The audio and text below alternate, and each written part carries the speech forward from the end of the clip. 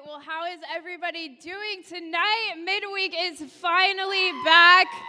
Brittany's right. It has literally been the longest 6 weeks of our life. Thank you. I really do appreciate it. Listen, we are so excited to be back. This semester is going to be an awesome semester. And listen, if tonight is your very first time here with us, I just want to say that you picked one of the best nights to be here. And I hope you will be a part of Wednesday nights this semester. Well, listen, I don't know if you have ever realized this or not, but we live in a society that is easily offended and extremely angry. Just a few weeks ago, I was driving on my way here to church. I was minding my own business, listening to my favorite podcast, and I approached the four-way stop that is right over here by Brooker and Bell Shoals. And as I approached that four-way stop, I had a couple cars in front of me, so I waited patiently. When I finally made it to the front of the line, I stopped, waited my turn, and then I went, exactly like you learn in driver's ed. After a few minutes, I pulled into the parking lot here at the church, and little did I realize that I was actually being followed by this Ford F-150. This F-150 had followed me from the four-way stop all the way into the parking lot of the church. And when I parked my car, he took it upon himself to park horizontally behind me, blocking me in. And as I'm sitting in my car, I'm starting to think like, okay, something is not right. Like something's about to go down here. I was very, very uncomfortable. And all of a sudden, I just hear this guy lay on his horn. I'm sitting in my parked car, afraid to walk into the church, and this guy is just laying on his horn. And about a few minutes of him doing that, he finally gets out of the car. He comes up to my driver's side window and starts banging on my window. Now, at this point, girls, I'm like panicked. I'm like, what in the heck is going on? I'm like, there's people in church. I don't know if like I can get to somebody for somebody to help me. And for about 5 minutes, he stands there banging on my windshield using colorful language, telling me that I did not come to a complete stop at the four-way stop. He was very disrespected by my rolling stop. And listen, I paid attention in driver's ed. I know I came to a complete stop.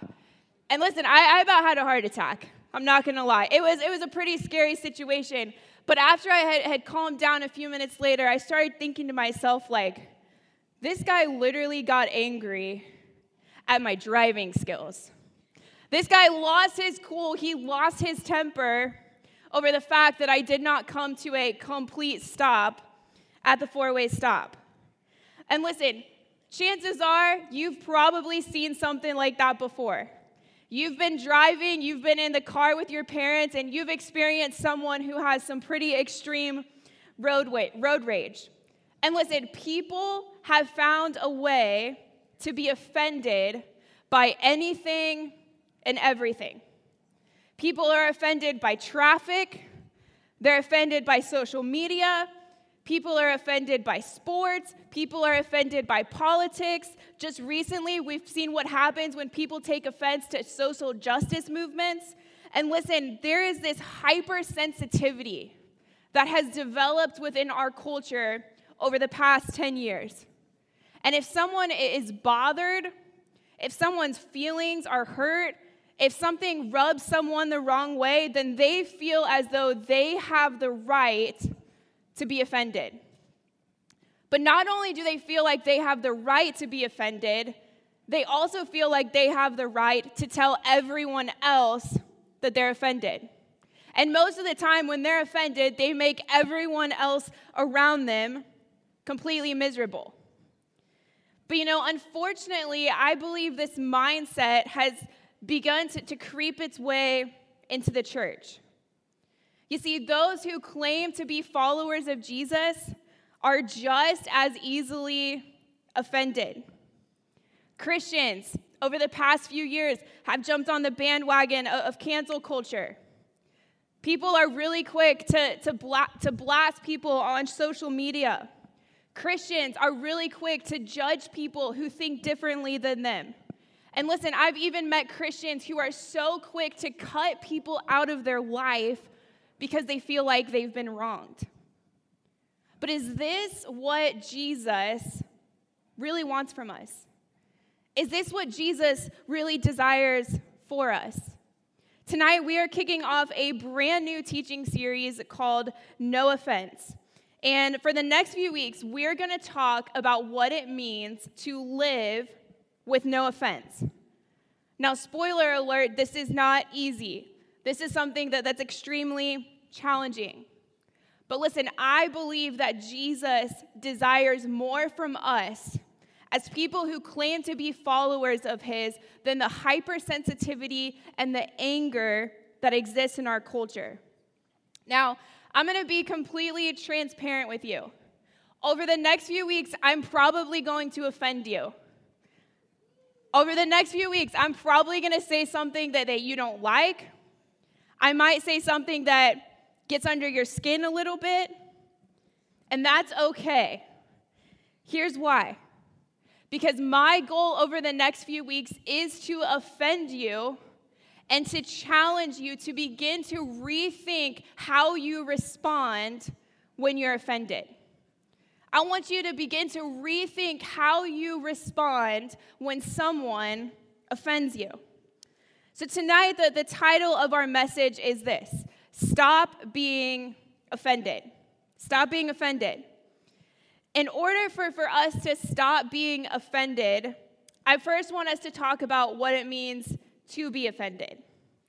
If you were to go to Google and Google the definition of offended, here's what you would find. To be offended means to be hurt, angry, or upset by something said or done. It means to be hurt, to be angry, or to be upset by something that someone said or did. And it's our natural reaction to be offended when we feel like we've been wronged. When we take up an offense, most of the time it influences how we think, it influences how we feel, and if we're not careful, it can even influence how we act and respond to that person. But listen, this isn't just a problem that we deal with in our culture today. In fact, if you were to look all the way back to the very beginning of creation, you would see that there were times within the very first family that God ever created that they offended one another. And when we look all throughout the Old Testament into the New Testament, we see example after example of people who dealt with offenses. That's because offenses are people problems. If you don't have people, you don't have offenses. And that's exactly why Jesus addressed this very specific topic in the New Testament. So tonight, we're going to look at a passage found in Matthew chapter 5. If you have your Bible or your Bible app, I want you to open up to Matthew chapter 5. And Matthew 5 is the beginning of what is known as the Sermon on the Mount. How many of you have ever heard of the Sermon on the Mount before? Chances are, if you've grown up in church, if you've been around church for a little while, you've probably heard something that has come from this sermon. That's because it was one of Jesus' most famous sermons and is often quoted a lot of times in church today. But listen, this sermon was not like a sermon that you would hear Pastor Corey preach on a Sunday morning over in the worship center. This sermon was extremely different because it lasted for days. It lasted for days. Jesus taught to this large crowd of people for days on end. You see, at this point in time, Jesus' ministry was growing rapidly. He had begun to develop a pretty large following. And as he's teaching, this crowd begins to gather. They want to know what he has to say. And at the time, many people were curious about Jesus because they were speculating that he was the Messiah. They were beginning to think that he was the Savior that they had been waiting for. This was the person, this was the man who was going to free the Jewish people from Roman oppression. And I'm pretty sure as these people gathered and as they were listening to Jesus teach, they thought this was going to be some type of political rally. Jesus was going to cast this amazing vision for the people. He was going to inspire them. He was going to unite them to fight back against the Romans. And so I'm pretty sure they were shocked when Jesus started his sermon by saying these words: "Blessed are the poor in spirit. Blessed are those who mourn. Blessed are the meek. Blessed are the peacemakers." Now, I'm sure that people heard these first few sentences and they're thinking in their mind, what in the world is going on? Like, what is Jesus talking about? This isn't what I came to hear. Isn't what I expected. Blessed are the meek. Blessed are the peacemakers. Like, what does that even mean? Jesus, it's time to take over. It's time to fight back against the oppression that we're facing by the Roman people. But then Jesus goes on and he says this: "Blessed are those who insult you. And when they persecute you and say false things about you, I want you to rejoice and to be glad about it." You see, instead of uniting these people to fight back against the Romans, to fight back against the oppression that they were facing, he's introducing these people to a brand new way of thinking, something they had not expected and something that they had not planned for. After Jesus says these words, he goes on and he begins to take some Old Testament commands. He begins to take some verses that are found in the Old Testament, phrases that everyone listening would have been familiar with, and he begins to raise the bar on what was expected and required. He says, "You've heard it said to not murder, but I say to not be angry with anyone. You've heard it said, do not commit adultery, but I say to not look at anyone lustfully." And then Jesus says this in Matthew chapter 5, verse 38. "You have heard that it was said, an eye for an eye, and a tooth for a tooth." You see, these few words, Jesus is quoting a passage that we find in the book of Exodus. And it was a law that required the punishment to match the crime or offense. Jesus is quoting a law that's found in the Old Testament. And this law, it wasn't created in order to encourage revenge, but at the time it was created, it was to provide help and a framework for the judicial system. It prevented punishment for a crime from being worse than the actual crime that it was committed. Here's a kind of a modern day example. I want you to think that you got caught stealing a candy bar from Publix, and all of a sudden you find yourself in jail for stealing. This law would have prevented you from being put to death over stealing a candy bar from Publix. The punishment had to match the crime that was committed. But as with any law, over time, what happens? People begin to break it. People begin to take advantage of it. And what had happened is that people were becoming their own judge and jury. And unfortunately, many of the religious leaders at the time would use this law to punish people how they saw fit. They used this law for personal gain and revenge. But listen, Jesus is saying in these verses, people, they don't need more laws to control their behavior. They don't need any more rules. Instead, they need a heart change. Look at what he says in verse 39. "But I tell you, do not resist an evil person. If anyone slaps you on the right cheek, turn to them the other cheek also." Now, we read this, and you're probably thinking, this is ridiculous. Like, who is actually going to do this? What in the world is Jesus talking about here? But listen, it's important for us to understand the context of what Jesus is saying. Otherwise, it's going to lead us to a bad interpretation. You see, Jesus is not saying here, be a doormat and let people walk all over you. Jesus is also not saying here that we should not stand up against evil. And Jesus is certainly not encouraging someone to subject themselves to physical abuse. That's not what Jesus means by this verse. Instead, he's referencing the culture at the time. You see, in his culture, a slap on the cheek was not viewed as physical assault.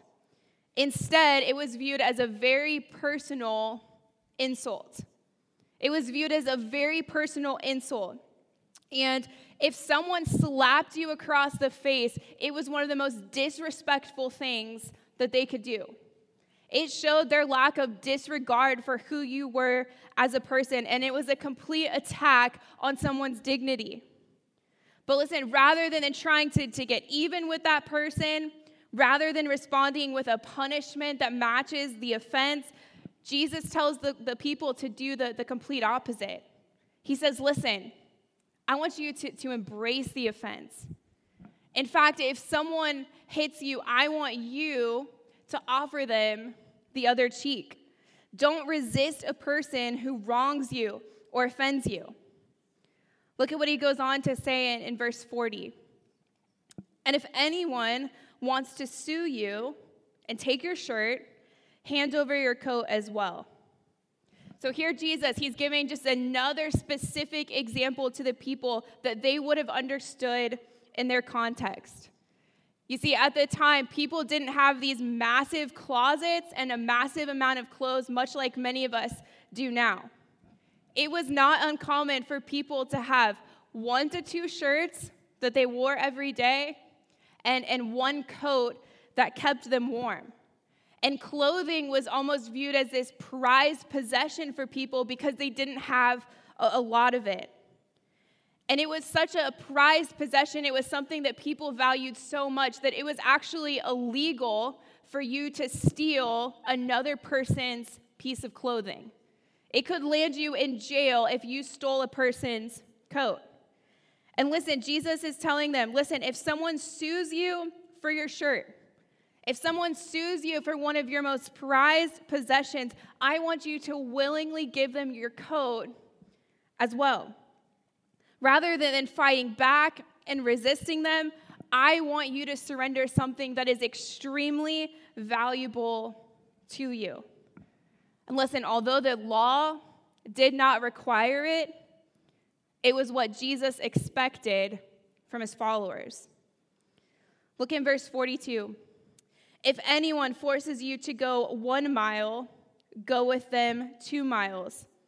You see, at this point, you can imagine that the people are probably done. They're probably sick of hearing what Jesus has to say, mainly because it's not too beneficial for them. And Jesus is no longer talking to the people about having an issue with someone who's like them. He's not talking about having an issue with another Jewish person. Instead, now he's talking about having an issue with their enemies, having an issue with someone that they hate. You see, at the time, it was common practice for Roman soldiers to force the Jewish people to carry their gear for 1 mile.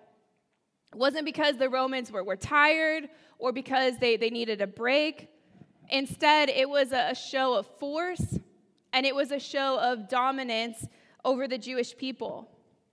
And Jesus tells those who are listening, whenever you're forced to carry their gear, whenever they treat you unfairly, whenever you're required to do something that you shouldn't have to do, I want you to willingly carry it a whole extra mile.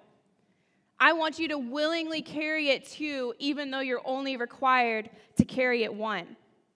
Jesus is saying, listen, I want you to go out of your way to serve people who mistreat you.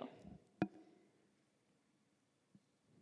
the final verse, he says this, give to the one who asks you, and do not turn away from the one who wants to borrow from you. Finally, Jesus wraps up this set of verses by getting pretty personal. And he starts talking about their personal possessions and their finances. And Jesus tells them that they need to be more generous than the law at the time required. If someone needed something, they were to give it to them. If someone asked to borrow something, you were to let them have it. And Jesus is saying, listen, you need to lay aside what you think you are entitled to for the benefit of someone else. Now, I know when we read these verses, they don't mean a whole lot to us today. And that's primarily because we don't experience these offenses in our normal, everyday life.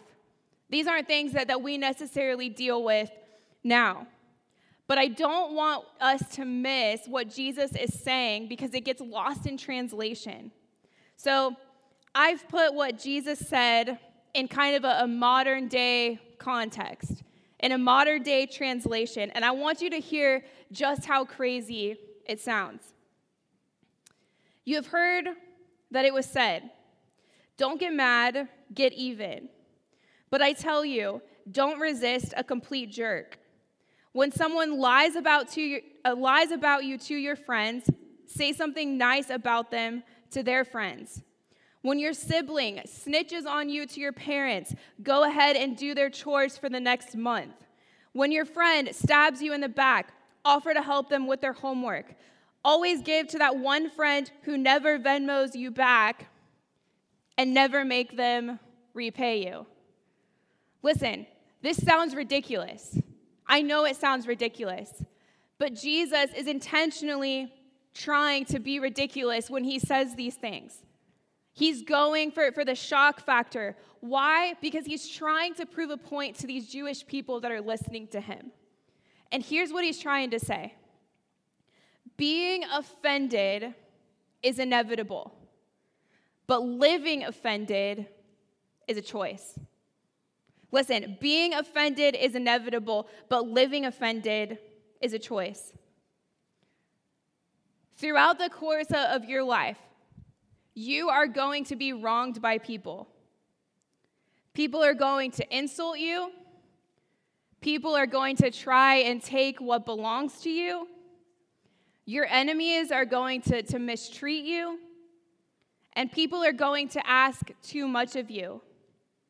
But listen, just because someone commits an offense against you doesn't mean that you have to live with that offense. Living with an offense towards someone else is a choice that we each have to make, and we can choose how we respond when someone commits an offense against us. And Jesus is saying here that if you are going to follow him, if you are going to claim to be a follower of Jesus, then you and I have to lay down our right to be offended. We have to put aside what we feel entitled to. We have to put aside that feeling of always wanting to be right and wanting to be vindicated. We have to choose to not live with an offense, even when one is committed against us. So how do we do this? Like, very practically speaking, how can we stop being offended? As we close tonight, I want to give you just two very simple things to consider. Two very simple ways that I think, if we begin to implement within our daily lives, will help us to stop being offended. The first one is this: lower your expectations. Number one, lower your expectations. You know, I think many of us have this tendency to put the people in our life up on a pedestal. We expect the people in our life to act a certain way. We expect them to dress a certain way, to talk a certain way, to do certain things. But listen to me, inevitably, there's going to come a time when those expectations are not met. Someone is going to do something that's going to hurt you. Someone might not say thank you for that really thoughtful thing that you did. Your friend might forget to text you on your birthday. You might have a family member that forgets to respond to your text, or someone bails on an event that you're having. Listen, you're going to be let down, disappointed, and hurt at some point. But if I'm being completely honest with you, I just want to ask you, like, what do you expect? What do you expect? How many of you sitting in this room have never, ever, ever let somebody else down? You see, instead of being shocked when someone hurts us, instead of being shocked when someone lets us down, we need to remember that sinful people do sinful things. And listen, if you're not Jesus, then you're not perfect. I want you to listen to what the Apostle Paul told Timothy in describing what people are like. In 2 Timothy chapter 3, verse 2, it says this: people will be lovers of themselves, lovers of money, boastful, proud, abusive, disobedient to their parents, ungrateful, unholy, without love, unforgiving, slanderous, without self-control, brutal, not lovers of the good, treacherous, rash, conceited, lovers of pleasure rather than lovers of God. It's a pretty accurate description. Because there's a lot of things on that list I can identify with. And listen, when people let you down, when someone at church lets you down, if you hang around me long enough, inevitably when I let you down, listen, it doesn't mean that God isn't real, and it doesn't mean that the church is in a bad place. It simply means that sinful people were not perfect. And guess what? That's each one of us. And so in order to prevent being shocked when someone lets us down, we need to begin to have that mindset. We need to begin to have some realistic expectations for the people in our life. The second way that we can stop being offended is to immediately extend grace. Immediately extend grace. I want to just take a quick poll in here really quick. I want you to raise your hand if you would say that you have never sinned. I want you to raise your hand if you think you've genuinely never done anything wrong. You've never lied. You've never gossiped. You've never cheated. I want you to look around this room right now. Everybody look around this room right now. Nobody's hand is raised. And nobody's hand should be raised. Because none of us are perfect. And because none of us deserve God's grace. We have all sinned. We have all messed up. And I want you to listen to what Paul writes in Ephesians. He says, "For it is by grace you have been saved through faith. And this, not from yourselves, it is the gift of God, not by works, so that no one can boast." You see, we don't deserve God's grace and God's forgiveness. And there's nothing that we can do to earn it on our own. Absolutely nothing. Instead, it is only because of God's goodness and his love for us that he extended his grace to us when Jesus came and paid the price for our sins.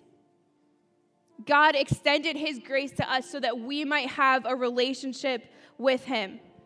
And guys, I don't want you to miss me say this.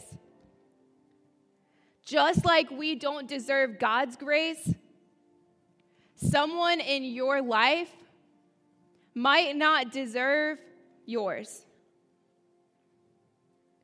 But aren't we thankful that God did not withhold grace from us? Aren't we thankful that God, because he loved us so much, forgave us when we least deserved it? And listen, as followers of Jesus, we are called to extend grace. Now, you might be sitting there thinking like, all right, you don't know what this person's done. You don't know that they've hurt me. You don't know what they've said about me. Listen, I don't know. And I might not ever know. But I also know that we've also done the same exact things. Every one of us has failed, and we've messed up, and we are in need of God's grace. Now listen, I know that this is a lot easier said than done. And very selfishly, very much in our human flesh, it is difficult to extend grace to someone that's hurt us. Quite honestly, it's the last thing that we want to do. But here's what I love so much. Jesus isn't asking us to do something that he didn't do himself. When you look back on Jesus' life here on earth, Jesus constantly suffered offense. He was slandered. He was mocked. He was persecuted. He was even put to death for something that he did not deserve to die for. And it could have been very, very easy for Jesus to carry around all of those offenses, to live with offense, to allow those things that people had done to him to impact how he thought, to impact how he felt, to impact how he acted. But instead, he perfectly modeled for us what it looks like to live with no offense. He didn't have unrealistic expectations for the people in his life. And he was really quick to extend grace. And listen, Jesus was the ultimate example that showed us that it is possible to stop being offended. Let's pray.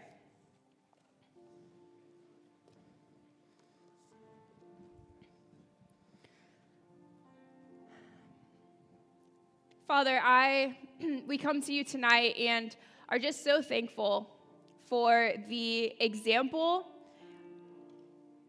that you have set for us when it comes to living with an offense. God, so often we think that you're unrelatable, that you don't know what we go through, that you don't relate to how we feel. But we know that Jesus experienced some of those same exact things. People talked bad about him. People lied about him. He was persecuted. He was beaten. And yet he still chose to live a life with no offense. And so, Father, I just pray for each one of these students in here tonight. God, I don't know what kind of offense that they're carrying in their life right now. I don't know what someone has said about them. I don't know how someone has treated them. But God, I thank you so much that, number one, you do. And that, number two, you showed us that it is possible to live with no offense. And so I just pray that if some of these students need to reevaluate their expectations that they've set for some people in their life, if they need to be quick to immediately extend grace, I pray that you would make that abundantly clear tonight. God, if they need to get these things right, if there's someone that they need to extend grace to, that they would make the decision to do that tonight. And they would not leave this place carrying around this burden, this offense that impacts every single area of their life. Father, we love you and we thank you for who you are. It's in your name that we pray. Amen.